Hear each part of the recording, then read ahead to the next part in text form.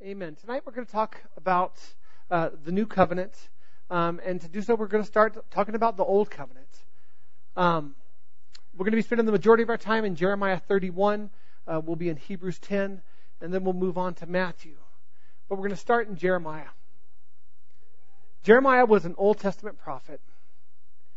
And can you imagine how thrilled he was the moment that God gave him a prophetic vision and word about the new covenant? See, prior to this, the church and the children of God, they operated under an old covenant. And that old covenant was very hard to keep. Darn near, let's call it impossible. No one ever kept the covenant. There were hundreds upon hundreds. Let's just round up. There were 1,000 rules that needed to be kept as a part of the old covenant. And anytime you tried to measure up, the feeling was consistent across the board. We couldn't measure up. So the moment that Jeremiah got the vision from God of a new covenant and how profoundly different it was, in the ways it was radically different from the old covenant, can you imagine how thrilled he was? In this new covenant that he saw and that you and I have found, what has been delivered to us is a new hope. Now, if we look at this graphic, you don't see Star Wars in there. It's just a random scattering of like star clouds and stuff. And 10% change mandates that it's not a copyright infringement, so we're good with Lucas and Disney. But our hope is found in Jesus Christ, and Jesus Christ was the one who embodied and delivered and brought forth the new covenant.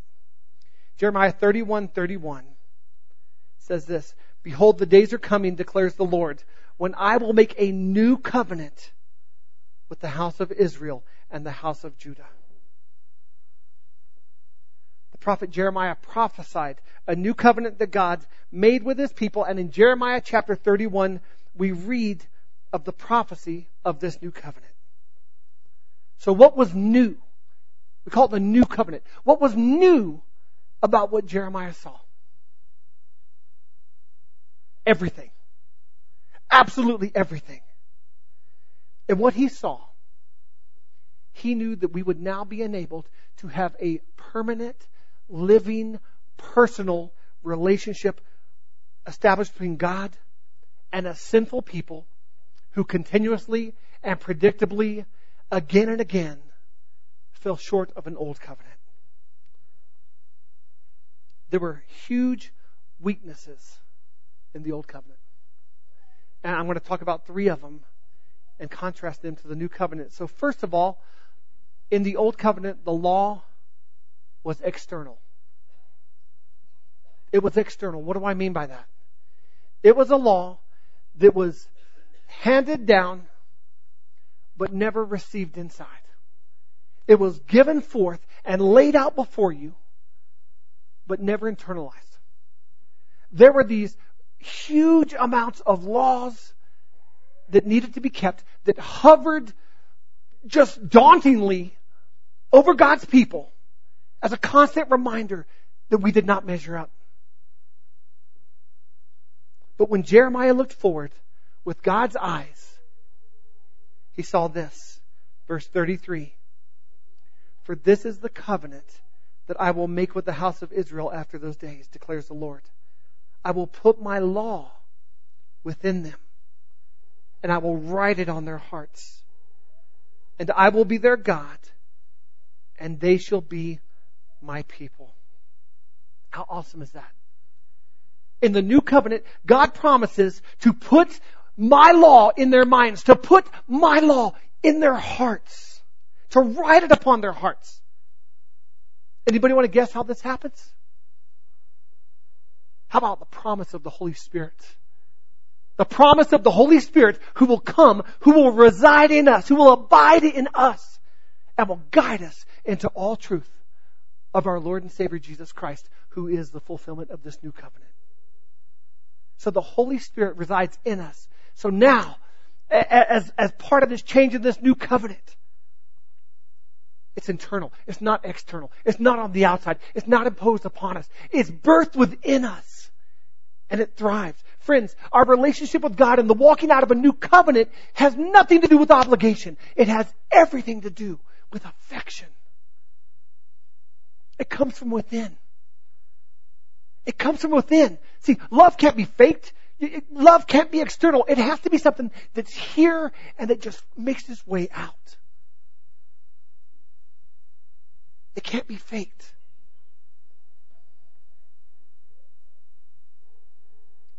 And I will be their God, and they will be my people. That is what happens when the Holy Spirit takes up residence inside of us.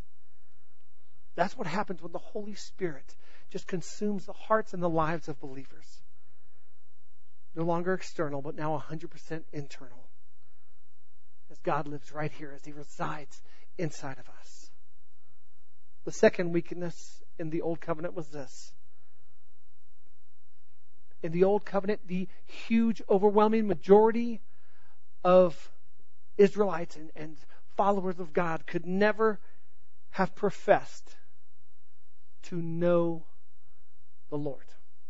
To know the Lord. Sure, a few all-stars, a few just stars of the faith. David, Isaiah could say, I knew the Lord. But for the most of the people that followed this covenant, they couldn't make that profession. Because see, when they needed to have contact with the Lord, they went to a prophet, they sought a prophet, they went to a priest. But that direct access to the Lord that you and I have, of being able to know Him and know His heart, didn't exist. How thrilled must Jeremiah have been when the Lord revealed to him in the new covenant, verse 34, that no longer shall each one teach his neighbor and each his brother, saying, know the Lord. For they shall all know me, from the least of them to the greatest, declares the Lord. They shall all know me. And then I love that it's clarified from the least. See, when we feel like the least, we know who that's referring to. When we have those times when we feel unqualified or unworthy, or we feel down and we feel like the least, and we hear this, we hear the Lord saying, I'm talking to you. You may feel like the least, but you can know me and I you. From the least to the greatest, declares the Lord. From the children to the adults. From the unworthy to the unworthy. The chance to know God personally. That is something in which every believer should celebrate, and we should never take this lightly. To know God personally. Friends, that's what makes it different than religion. That's what makes it relationship, because we know Him. He's made Himself available to us. You can't know me unless I make myself available to you. You can't. And I can't know you unless you make yourself available to me. And the Creator of the universe, our God, has made Himself available to us. There's a world of difference between knowing about God and knowing God, right? Knowing about God and knowing God. God doesn't want us to just know about Him. In the Old Covenant, they knew about Him through other people, but now we get to know Him. Jesus came to make the Father what? Known. To make the Father known. And Jesus came to enable us to know the Father.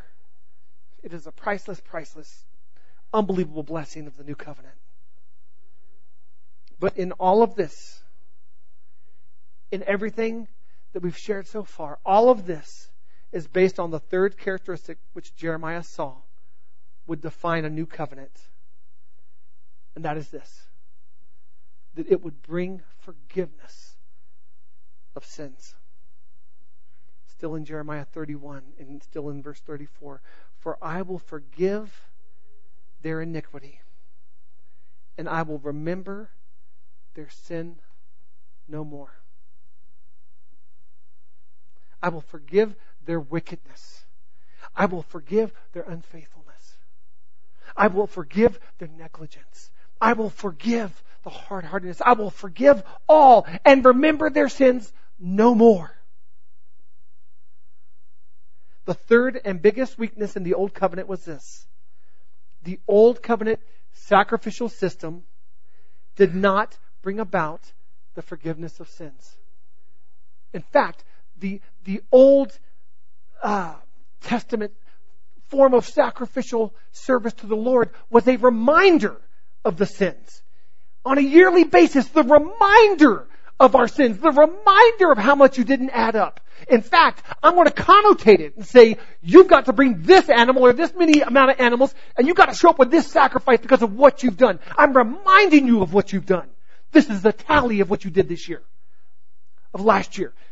Here it is. Show up to the temple with this many sacrifices. You had a bad year. Or you had a good year. You're down like 3 goats instead of 6 from last year. Way to go.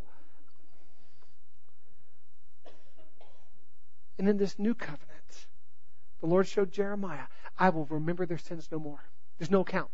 There's no account. There's no tally. There's no list. There's no Excel spreadsheet. I will remember their sins no more. Hebrews 10 verse 1 says this, for since the law has but a shadow of the good things to come, instead of the true form of these realities, it can never, by the same sacrifices that are continually offered every year, make perfect those who draw near. Otherwise, they would not have ceased to be offered, since the worshippers, having once been cleansed, would no longer have any consciousness of sins. But in these sacrifices, there is a reminder of sins every year. For it is impossible for the blood of bulls and goats to take away sins. The sacrificial system of old pointed forward to the sacrifice of Christ that would come and that would take away the sins of the world. As we just read, the writer of Hebrews said that the law could never, by the same sacrifices repeated year after year, make perfect those who draw near to worship God. Those sacrifices were inadequate. They fell short. If they were adequate, if they were full and complete, then they wouldn't have stopped doing it. It would still be taking place.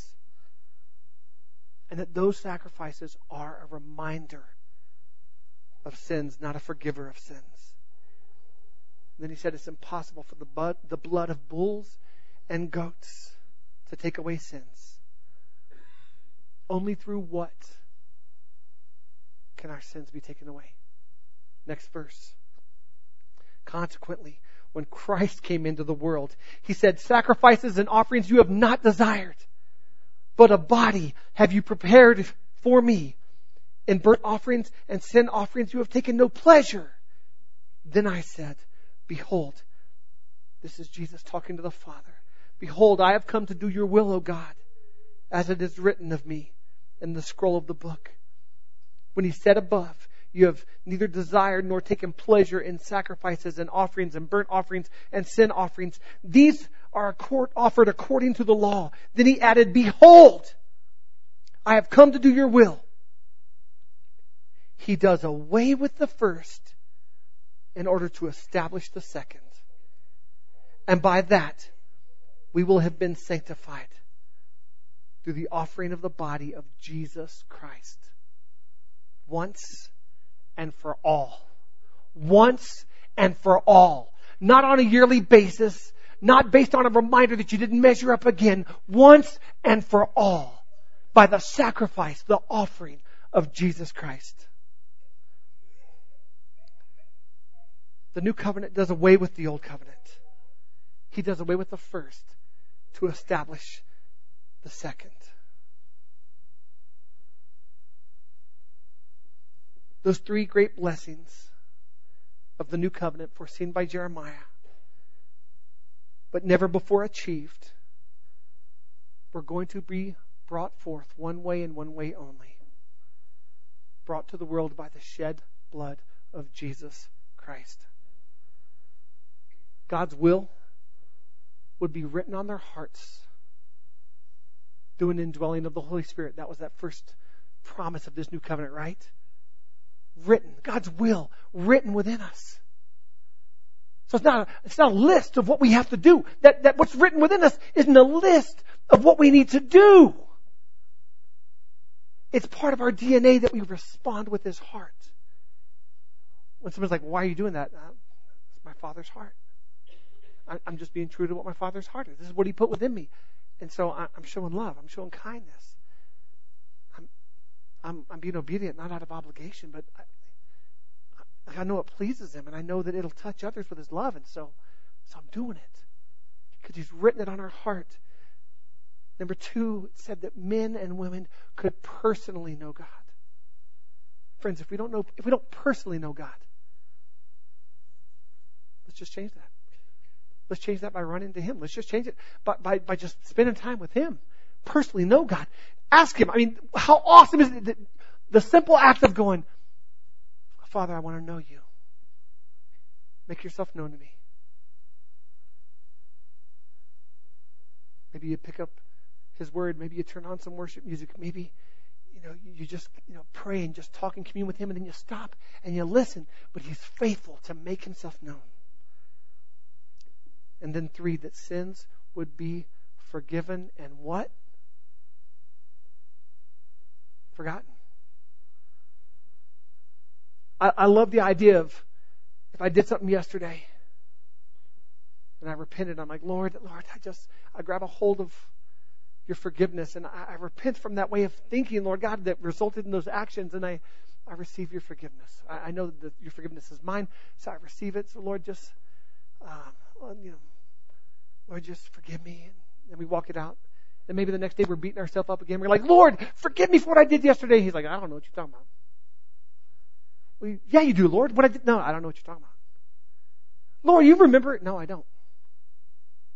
Lord, when I came to You yesterday and I said I did this. He's like, just come here, you big, goofy, silly, cute thing. I don't know what you're talking about. I don't know what you're talking about. When it says He forgets our sin, that's what He's talking about. I've forgiven you and I've forgotten about it. There's no record of it, and it will never be thrown up in your face again. Ever. Jeremiah sees this. He's got to be giggling while he's writing this. When we read Jeremiah 31, again, we've got to see, he's got to be thrilled to go, oh my gosh, everything new about this new covenant. Everything is new. That is our God.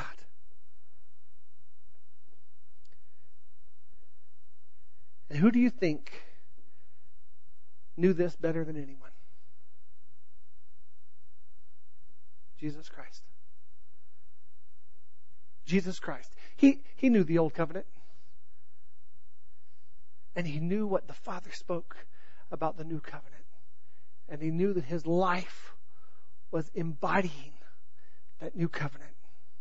I want to read a passage of Scripture where that we'll see the table set for the most historic transition ever from Old Covenant to New Covenant. Matthew 26:17. Now on the first day of unleavened bread, the disciples came to Jesus saying, where will You have us prepare for You to eat the Passover? He said, go into the city to a certain man and say to him, the teacher says, my time is at hand. I will keep the Passover at your house with my disciples. And the disciples did as Jesus had directed them. And they prepared the Passover. We find Jesus talking with the disciples, preparing to meet with them to celebrate the Passover. The Passover which every good Jew would do and celebrate. It was the reminder was celebrating the Passover, how death was passed over them by the blood that had been placed on our doorpost and lamb that had been eaten and partaken of, and death had passed over them. And so it was their dinner that we're talking about. It's not a potluck. It's like, Michael, what are you bringing? Pork enchiladas. Great. Awesome. most of the guys can't eat it, but Michael can eat it. And, you're going to bring popcorn shrimp. Great. And you're, bringing chips and salsa? Dude, make something other than chips and salsa. Make something. Don't bring chips and salsa.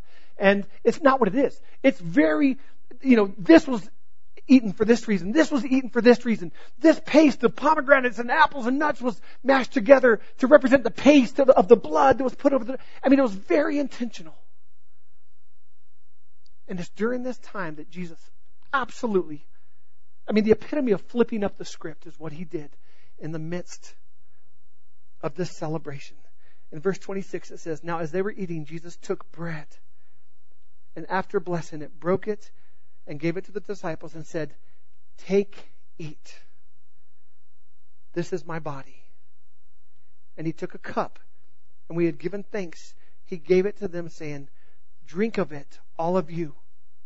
For this is my blood of the covenant, which is poured out for many for the forgiveness of sins.'"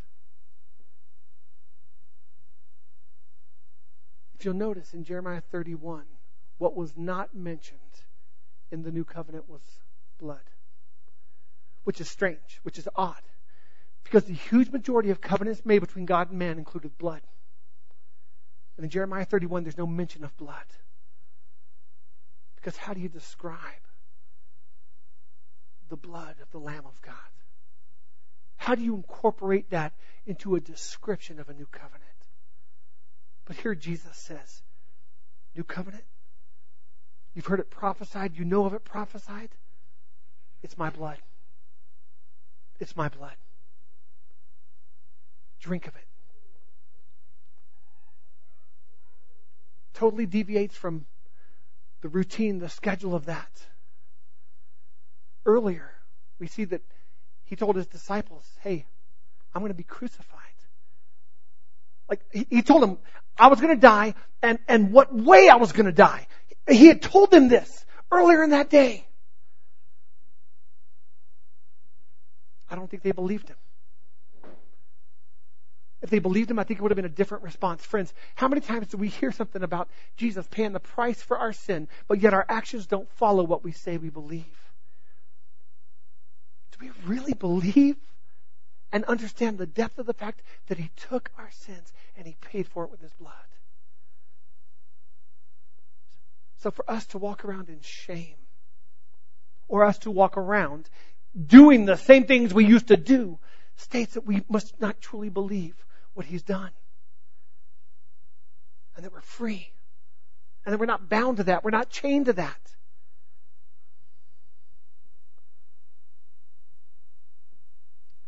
Jesus makes it abundantly clear how this new covenant would be brought about. And that it would be sealed not with the blood of animals,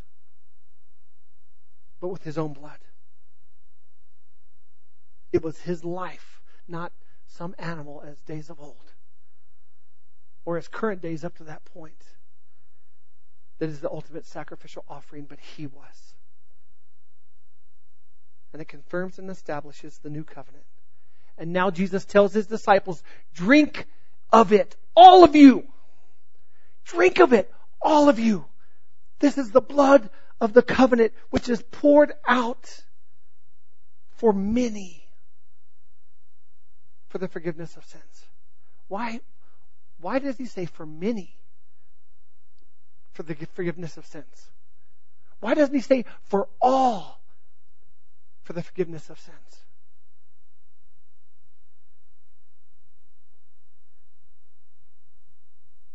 Because not all will drink of the cup. Not all will drink of the cup. Drink of the cup, all of you. Drink of the cup. Share with me. Receive this. Receive my blood. Not all will drink of the cup. Not all will receive the completed work of Jesus Christ and apply it to their lives. But as many as who will, they shall be called the child of God. They shall be saved. Everyone who calls on the name of Jesus shall be saved.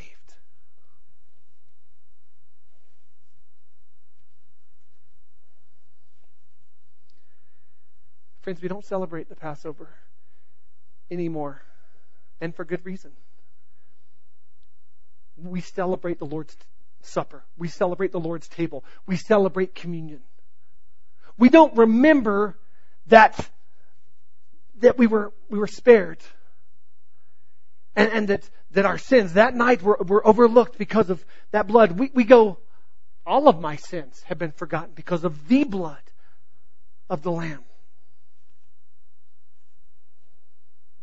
For those of us who have drank of this cup and have placed our trust in Jesus Christ, the communion or the Last Supper must replace the Passover as a lasting remembrance of our covenant with God. This is why we make it available. Normally, as Andy said earlier, normally it's right there in that little cutout area, and we have it available every week as a form of worship. And we say you don't have to be a member of this church. You just have to have a relationship with God. You just have to have laid claim to the covenant where that you can have a relationship with God, where you can know Him. That's all we ask. I don't care what church you go to. Just have a relationship with Jesus Christ and come celebrate Him and the life that we have in Him. The old covenant remembered that they were still sinners. The new covenant remembers that our sins have been forgiven and forgotten. If there's anyone here tonight that hasn't drank of that cup, that hasn't placed their trust in Him, that hasn't received His washing away of our sins, that hasn't entered into relationship with Him, then just respond to Him. Don't respond to me. Don't respond to a moment. Don't respond to a nice playing of the guitar. Just respond to God. Respond to God and right now say, I place my trust in You. I believe You. I give You my life. Right there. You don't even have to close your eyes. A tear doesn't have to be shed. We don't have to close eyes and raise hands. There's so many ways. But it's got to start from something right here that you're like, yes, yes, Lord, I say yes to You. So we will just take a brief moment. If you've never placed your trust in Him and you've never received His grace and His life and His love, just respond right now and say, yes, Lord. Yes, Lord, I give You my life. And I receive Yours. And I enter into this new covenant, this new seal, this new relationship with You.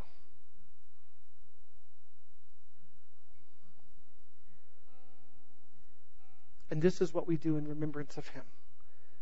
Luke 22:19 and 20.